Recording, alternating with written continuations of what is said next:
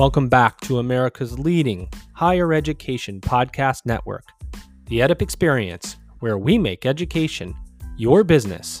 This is EdUp EdTech, dedicated to interviewing leaders at the front end of technology and innovation in education, hosted by the amazing, the outstanding, the incredible Holly Owens. Now let's get to it and hear from your host, Holly Owens. Hey guys, we all know how hard it is to onboard new software, especially CRM software. You know what I'm talking about. But you haven't checked out Element 451. You can get up and running and see return on your investment fast.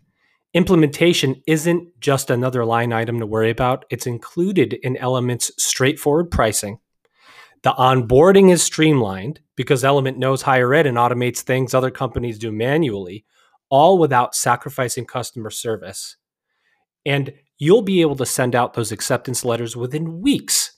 You don't have to outsource or wait on other departments for campaign content. Element comes with pre-written, professionally designed emails. It's an all-in-one modular-based CRM system for your admissions department. If you want to increase yield, increase your enrollments, you got to check out Element 451 at element451.com. That's element451.com.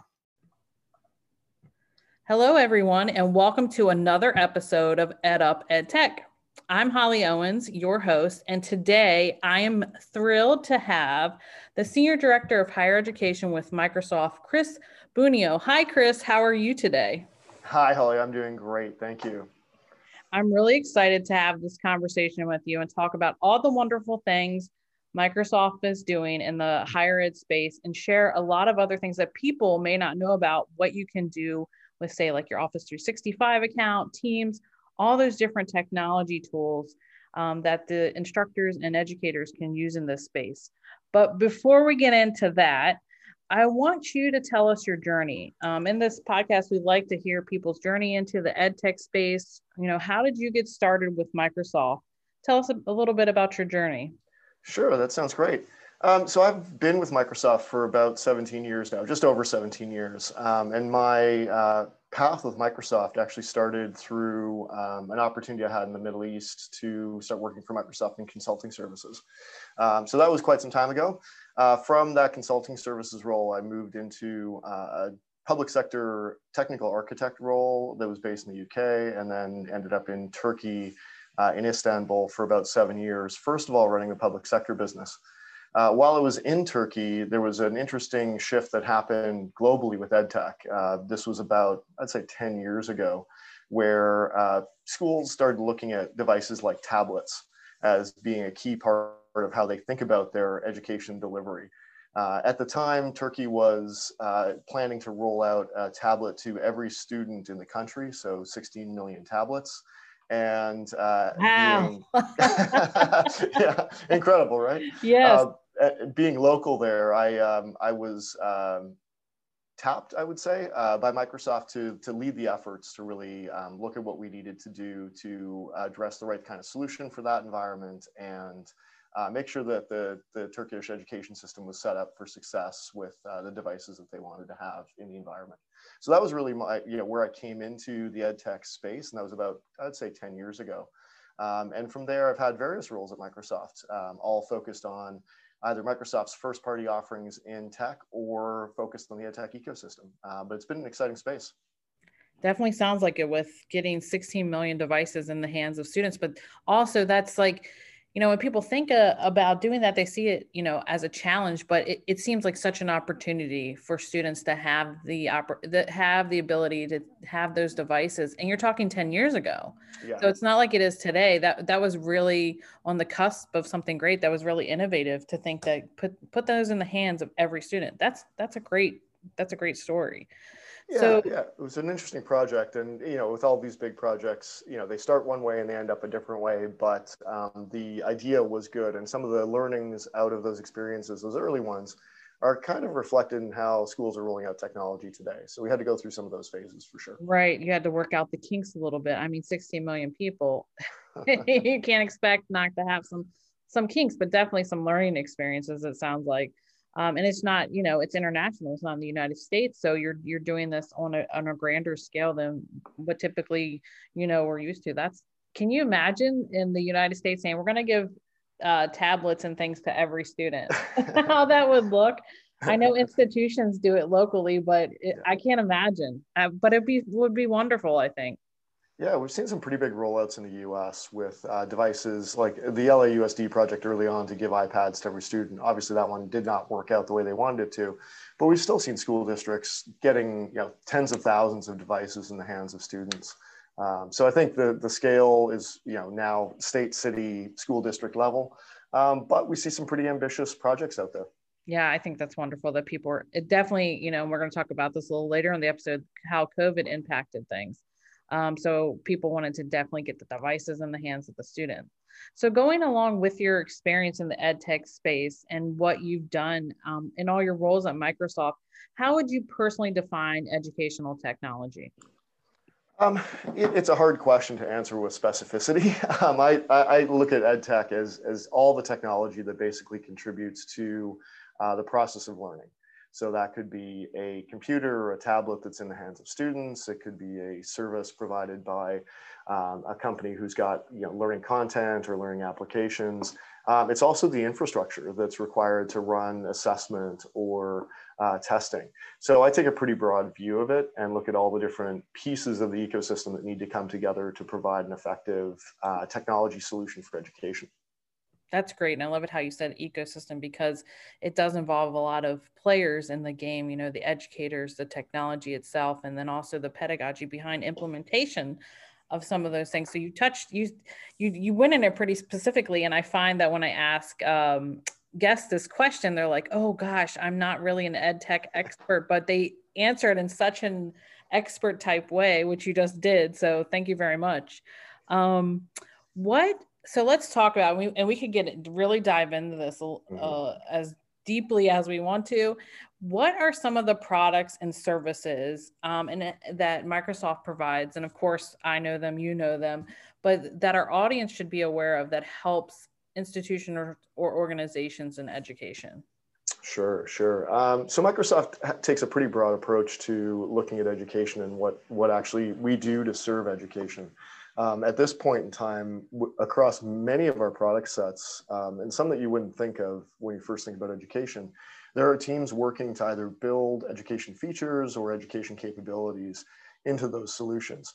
So the main ones that people think about when they first think about Microsoft are obviously Windows and Surface as the devices that people would use on a day-to-day basis in the classroom. And then the Office 365 suite with Teams and Word, PowerPoint, all the things that we're used to. So those make up kind of the core bits of what we drive as our education platform. More recently, we've had specific developments around our Azure cloud services with services like Azure Lab Services, which is really geared around doing virtual labs in a cloud-based world. And now even with Dynamics, we've got a data model and accelerator for our Dynamics platform to allow universities and K-12 systems to leverage some of the capabilities there for common data. So it's a pretty expansive view that we take, and across pretty much all of our product sets, we've got education capability either built in now or being adopted for those products. That's wonderful. And of course, like I've seen Microsoft, I've been hired for about 10 years. So as an educator and teaching in this space, I taught K through 12 for a bit, and then jumping into higher ed and getting the availability of the Office 365 was like a game changer for me. And my students as well, because we could collaborate in a variety of different ways. And then when Teams came along, that was another game changer because of the communication aspect and even integrating some of those features that were very like an LMS and using that with students. You didn't have to necessarily have access. I call them the big four in higher ed, the different LMSs. I won't mention them because I don't want to show my bias. But yeah, it really changed the way that we thought about how we could do things in education. And this was pre-COVID. So trying to be innovative around that. What are some of the favorites, of yourself or some of the people that you have worked with over the years? What are some of their favorite features or products? It's been interesting because the Teams platform has really just taken off in terms of what it does for education. When we started the year last year, Teams was growing quickly, and people were starting to use it for video and voice communication, collaboration, projects. Structuring their classes around having a really interactive kind of model for simulating much of what goes on in the classroom. And we'll talk about COVID later, so I'll leave the rest of that story for a bit. COVID conversation for a little bit later. Yes, some of the really interesting places where we've also seen a lot of excitement is around newer acquisitions Microsoft's made with Minecraft and Flipgrid. Minecraft in particular, the education edition, has been used in a ton of creative ways to model everything from cities for people who are studying geography to doing science experiments. So there's a lot of real innovation that comes through in that type of a platform. And Flipgrid as a tool for student voice and student communication has really taken off, particularly when we're thinking about social and emotional learning. So a ton of great stuff that's happening with some of the newer acquisitions. But for me, in my past life, I was a developer, so I tend to gravitate towards things like our Azure services and some of the things that happen from a data perspective. And I think the work that we're doing around capabilities like education insights within the Teams platform that let you really see what's happening from a student interaction and engagement approach really starts to bring much more personalization and direct learning connection into the experience. So for educators, they can really understand how students are engaging with content or lessons and start to really tailor some of the approach towards what those students are doing. Oh my goodness. I'm literally hanging on your every word here, because you're like speaking my language, the personalization, using the data to tailor the teaching for the students. This is so important. And, we're realizing, we probably realized this a long time ago, education is definitely not one size fits all. And there needs to be some personalized attention or some adaptive type situations where the students can accelerate themselves, or if they need to, maybe get extra support somewhere, that the instructor can intervene there and help the students. I want to know a little bit more about this data, because I remember, we had a conversation. We were fortunate enough to speak to you twice on the EdUp experience, and you were talking about a lot of data and things that are happening with Microsoft. So you want to get more specific about that? What are you guys doing with data and getting that information out to the institutions or organizations? Sure. So one of the key things that we did as we were going into the education space was develop a capability called School Data Sync, which is a feature of Office 365 and Teams, which links your Office 365 subscription to your student information system. So it allows information to flow into Office 365 to literally mimic what's in your SIS, so that you can automatically set up the relationship between students, classes, teachers, the whole sort of organizational structure there. Having that information in Teams then lets you turn on features such as Insights. And Insights really is there to help connect the Teams experience with the type of data that is useful for teachers and administrators to understand how students are really acting and interacting with the platforms. So it lets you look at students from a class level and see, just little bits and pieces about how they're actually working together. And one of the key things that allows you to do as an educator is really, identify early on if we have students that are struggling with certain areas, with students that are thinking about or not necessarily reflecting on the inputs that they're being given, or not engaging with assignments. So it's really a tool to help teachers and faculty to really start understanding how students are interacting with the technology. And it works across the different parts of the Teams environment. So you can look at content or assignments that are done within Teams. So it actually gives a lot more insight to teachers for how they can be interacting with students and how they can support students if there are students who are struggling a bit with a particular topic area. Alongside that, some of the things that we've done with the immersive reader experience to ensure that we've got an accessible... I love the immersive reader. Yeah. I love the immersive reader. I have a student in my class this semester who is blind, and I mentioned it to the student so go ahead, keep going. Well, no, and that reaction is what we get all the time when we just mention Immersive Reader. I mean, as a capability, we've added it to everything that's in the Office 365 suite. It's available through the Edge browser. And one of the big things that we've done this year is make it available to ISVs who are looking to integrate that capability into their software as well. So if you are, an ISV and you're developing an application, you can leverage the Immersive Reader services from our Azure cloud to be able to provide that capability to your application as well. That's So we've really, amazing. I think it's a game changer for what students can do and how we can really bring fully inclusive learning to everyone. Absolutely. Are you ready to reimagine your admissions and enrollment marketing? Wherever you are in the admissions CRM selection process, Element 451 is here to help you. Now, why check them out? Well, Element 451 empowers admissions and enrollment teams to work more efficiently as they develop stronger, more personalized engagements with prospective students. Their cloud-based admissions marketing and enrollment CRM platform is powerful, yet easy to use. Complicated systems are exactly that, complicated. At its core are two of the most important ingredients for working smarter: automation and analytics. At Element 451, you get enrollment experts, marketers, engineers, data magicians, and thought leaders with decades of experience working in higher ed and ed tech to help you streamline your systems for more effective and greater yield. Visit them at element451.com. That's element451.com. Absolutely. And I love this. The accessibility space is something that is so much, it needs the attention. It really, really, the universal design for learning, that sort of thing. And that one thing just opens up like you said, the opportunity for so many different students, and not just students necessarily with learning disabilities, but I don't know about you, but when I watch Netflix, sometimes I put the captions on because sometimes I just like to read it.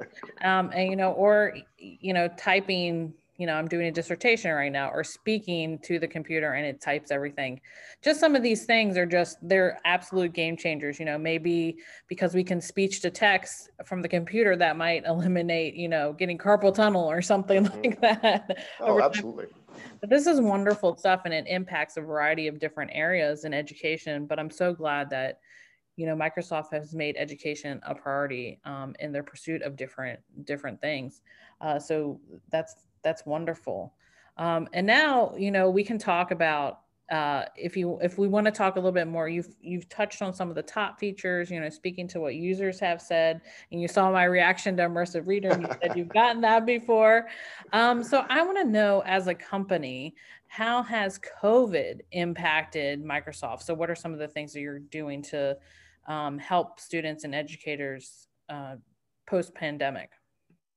Yeah, COVID's been really interesting for us in particular. We, being a global company, we've seen it kind of ripple around the globe since last year. And very personally, Microsoft runs a higher education event every February. So we had our 5th annual event this year. We called it our Campus Connection Summit. And last year in February, we were starting to get signals from Asia that something was happening, and that there was a challenge that was happening there with a new outbreak. So we were getting signals of this happening even before we fully went into lockdown in March. Interestingly enough, what we were talking about back in 2020 was the need for education systems to think about digital, to think about online and hybrid learning, and thinking about how the technology moved forward really needed to accelerate to be able to open up the doors for new ways of learning and really build more resilience. And then you fast forward by literally a month, and we started seeing countries locking down. We saw countries like Italy flip over 1 million students online overnight in the higher ed system. So we saw all of these massive projects to move students to an online environment happen right away. They literally, a lot of them flipped the switch overnight. How did things go in Italy? They went very, very well, actually. The interesting thing about Italy was that most of the universities had already been deploying Microsoft Teams and had already been starting to work with using Teams as a platform for collaboration and lecture capture and those different things. So when they had to go into lockdown, they already had the infrastructure in place to be able That's awesome. quickly switch over. Yeah. Great job, Italy. Great job, Italy. I feel like we're still working out some of the puzzle pieces here in the States, it's a struggle. So, that's why I'm asking about how other countries did it, so we can learn from some of their best practices and what they did. So they were kind of already, online schools obviously were prepared. Yes. But, like countries as a whole, it was really different everywhere. It was. And, one of the big struggles was that we were not, as a company, we were in the process of building out all the infrastructure to support this. Our teams jumped in right away to go and help schools, but you had this just overall sense of confusion in the market about what to do and how to do it. For schools that had not really been planning for any kind of online or hybrid environment, they were just lost. So you had, in the early days of the response, people were just standing up whatever they had. You had people using Skype or WebEx or Zoom or Teams or, who knows what, to just throw up an online presence. And it was pretty chaotic. It was pretty confusing. And it created a lot of challenges for students and teachers because, even if you look at one university, you would sometimes have one faculty member using Zoom and another one using Skype and another one using Teams. So you didn't have really a one size kind of fits all environment for people. And I think we're still seeing as this recovery is still going, you still have some of that happening in the market where schools are still using a variety of technologies to have teachers and students get connected. So I think there's still work to be done from the education side. One of the big things that we've seen happen is this move from the translation of a classroom to online. So think about lecturer at the front of the class lecturing to students, shifting into a new model for hybrid and online learning. The translating a classroom to an online video doesn't work that well to create student engagement. So we're now seeing more faculty and teachers thinking about what that medium does for them and how they can use it better. So as opposed to I love that. Because you just don't use technology for the sake of using technology. It has to have some sort of weight behind it and some sort of meaning. Like, that stage on the stage that you were just talking about, like the shift from that to online. I know that was a challenge for many. Yeah, we've seen some really amazing practices. Like one of the people we work with very closely is Dr. David Kellerman from the University of New South Wales in Australia. And he has been a long advocate of using Teams as a platform to extend his reach of his class to people who are not necessarily physically attending. And it was really integrated into the process. But he's been really leading the way when it comes to thinking about how do you redesign some of your classroom experience and start thinking about pedagogy and how do you actually create the right kind of learning experiences. So there are some real thought leaders that are emerging on new models. So not just doing the translation to online, but really thinking about what does this technology open up and allow when it comes to the student experience. So there's a lot of really cool stuff that's happening, with faculty innovation. Yeah. Yeah. And I love it to hear that the faculty are the innovators, because typically it's the students, or that's the perception anyways. But I love it when the faculty take a technology and they just go with it, or they do something very, very creative. And you're like, wow, it really can change and shift the landscape of education. And we have something in common. I've worked in higher education for 10 years. You're obviously the senior director of higher education. So I want to ask you, what you currently think about the status of higher education, specifically in the United States when it comes to using technology. Obviously, COVID has changed things a bit, but what's your take on higher education? Yeah, COVID has changed things a lot, but in some ways it still hasn't. So we saw a rush to get obviously some sort of system in place for students to be able to interact with faculty. But I think one of the big things that was a challenge in the US was the decentralized kind of approach that's taken to technology in a lot of campuses where there isn't necessarily a cohesive strategy that's used to look at technology. And it becomes very individualistic. Where we saw, kind of the best models for supporting students, there was a little bit more cohesion to the way the technology was approached. So for a lot of the bigger schools, that's today just not the approach that they take. It's not necessarily feasible given decentralized decision making. So that's definitely one challenge. I think the opportunity that exists is to start rethinking some of the business models and some of the ways that schools are monetizing today.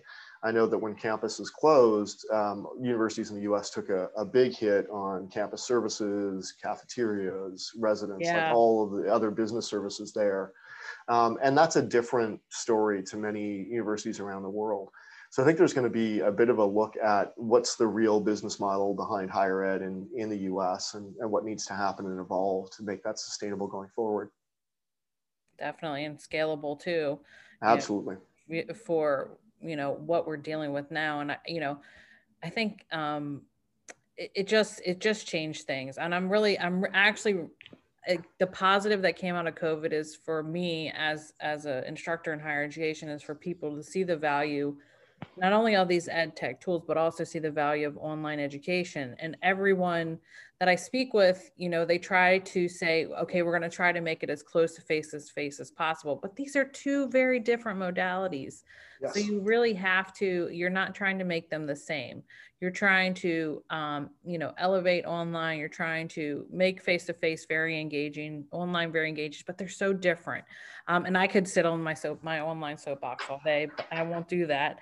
But I want to know what's next for Microsoft in higher education or education. You've spoken a lot about the technology tools that are available, and without violating any sort of NDA agreement, what's next? What's on the product roadmap? Yeah, so some of the big things that we're looking at are how do we make sure that we're continuing to build capability into some of the platforms that we work with. So this year, we've got a real focus on how do we ensure that students are getting the skills that they need for the workforce, and doing that with Microsoft Learn is one of those platforms, which is for technical skills, and really looks at how do you start incorporating things like AI and IoT and development skills into a curriculum. So starting to look at how those platforms can help augment what's happening from a skills perspective. From our core products, we continue to take feedback to be able to improve those, and looking at things like how do we build out solutions to better support the end-to-end operations of a school, and how does that connect to the student experience?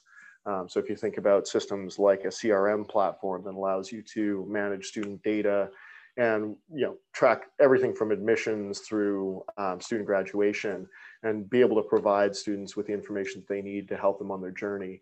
We're looking at how our platforms can support more of that end-to-end student life cycle. So the Dynamics 365 platform is really building those capabilities into our higher education accelerator to make that a more seamless journey. And then we're continuing to look at ways that we can bring technology closer to the students through devices like Surface, where there's a really great education story around that device with the pen and the form factors.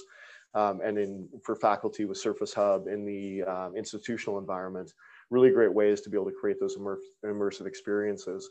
And in the sort of more niche areas, I've been incredibly impressed with how people have used technology like HoloLens to create mixed reality courses, to be able to do everything. I love it. Yeah, we saw Case Western Reserve actually using HoloLens to help with medical education this year, to make sure that students could continue learning even though they weren't able to physically be in class. So some really cool things happening to look at those technologies at the edge. I love that. And like I said, when we did chat a little bit about this in the EdUp Experience episode that we did with Joe Salustio, the VR and AR stuff is going to be a great disruptor, and also a great area to really move things forward. So I just love that you have that capability and functionality with Microsoft. Yeah, we do. And one of the things that I think has really been exciting, and I think that we're going to see more of this as we go on, is places where we've got companies like Microsoft and some of our commercial customers partnering up with universities to look at how technology and some of those advanced capabilities come more into the learning experience, and then build more of this innovation right into the university experience. Some of the work that we're doing with Purdue, as an example, really centers around how Microsoft and some of our partners are working on curriculum and the approach towards manufacturing in particular, but really building the idea of smart manufacturing as a key capability. So there's going to be a lot more of that sort of partnership intersection between higher ed and commercial organizations going forward. Yeah, and I love the collaborations you're doing and the partnerships that you have. It's really, at the end of the day, I always say it's about the students and their learning experiences and thinking about all the different things that they have to do, at the university level, the SIS, the financial aid, all that stuff. And you're thinking about that, not just the space where they actually learn. Everything's connected and helps them grow and as they matriculate through those programs. So that's wonderful. So last two questions that I have before we wrap things up here, and we've said a lot of wonderful things, and I appreciate you so much sharing this.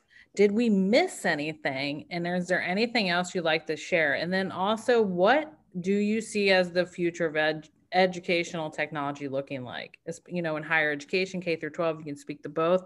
So did we miss anything? And what do you see the future of ed tech looking like? It's hard to capture everything. So I know that we've missed things, but I think we've covered a lot of ground. I think the key thing for me is that this space is just changing so quickly. We see enormous innovation happening on everything from content delivery to student engagement and tools for student mental health, to the infrastructure that schools are deploying to get themselves online in a sustainable way. So I think every day there's something new that's coming out in the ecosystem that's just amazing, and I have a hard time keeping up myself. So I know there's stuff out there that we haven't captured. But the future of ed tech is going to be, I think, keeping a lot of the pace that we saw this year at the forefront. We saw an explosion in venture capital money going into ed tech. We've seen a lot of activity with some of the bigger, more traditional players in education, with them really trying to expand their platforms and move things around. We've seen a lot of mergers and acquisitions in the ed tech space. But at the forefront, I think we've seen the willingness to adopt new solutions come to a new level for faculty as well as for institutions. So I think we're going to continue to see that embrace of innovation go ahead. And that's really exciting, because I think the ed tech space, although there's been a ton of development, I still have not seen my, dream Uber ultimate solution that does end-to-end education. So, we still want to see that one come out. But I'm super hopeful that what we've learned through the pandemic is now going to be something that really does influence ed tech and creates a much more sustainable, inclusive environment going forward. Exactly. And I always say we're the curators of our own success. So adopting these technologies and forward-minded thinking and innovation is really where we need to be. And COVID did make us realize that. So Chris, thank you so much. I really appreciate your time and sharing all this great information with us. And of course, everything that Chris talks about is going to be linked in the show notes, so you can catch them there, and also where to connect with Chris as well. So thank you so much for your time, Chris. Thanks, Holly. It's been great. Thanks for having me on the podcast. Awesome. Thanks so much.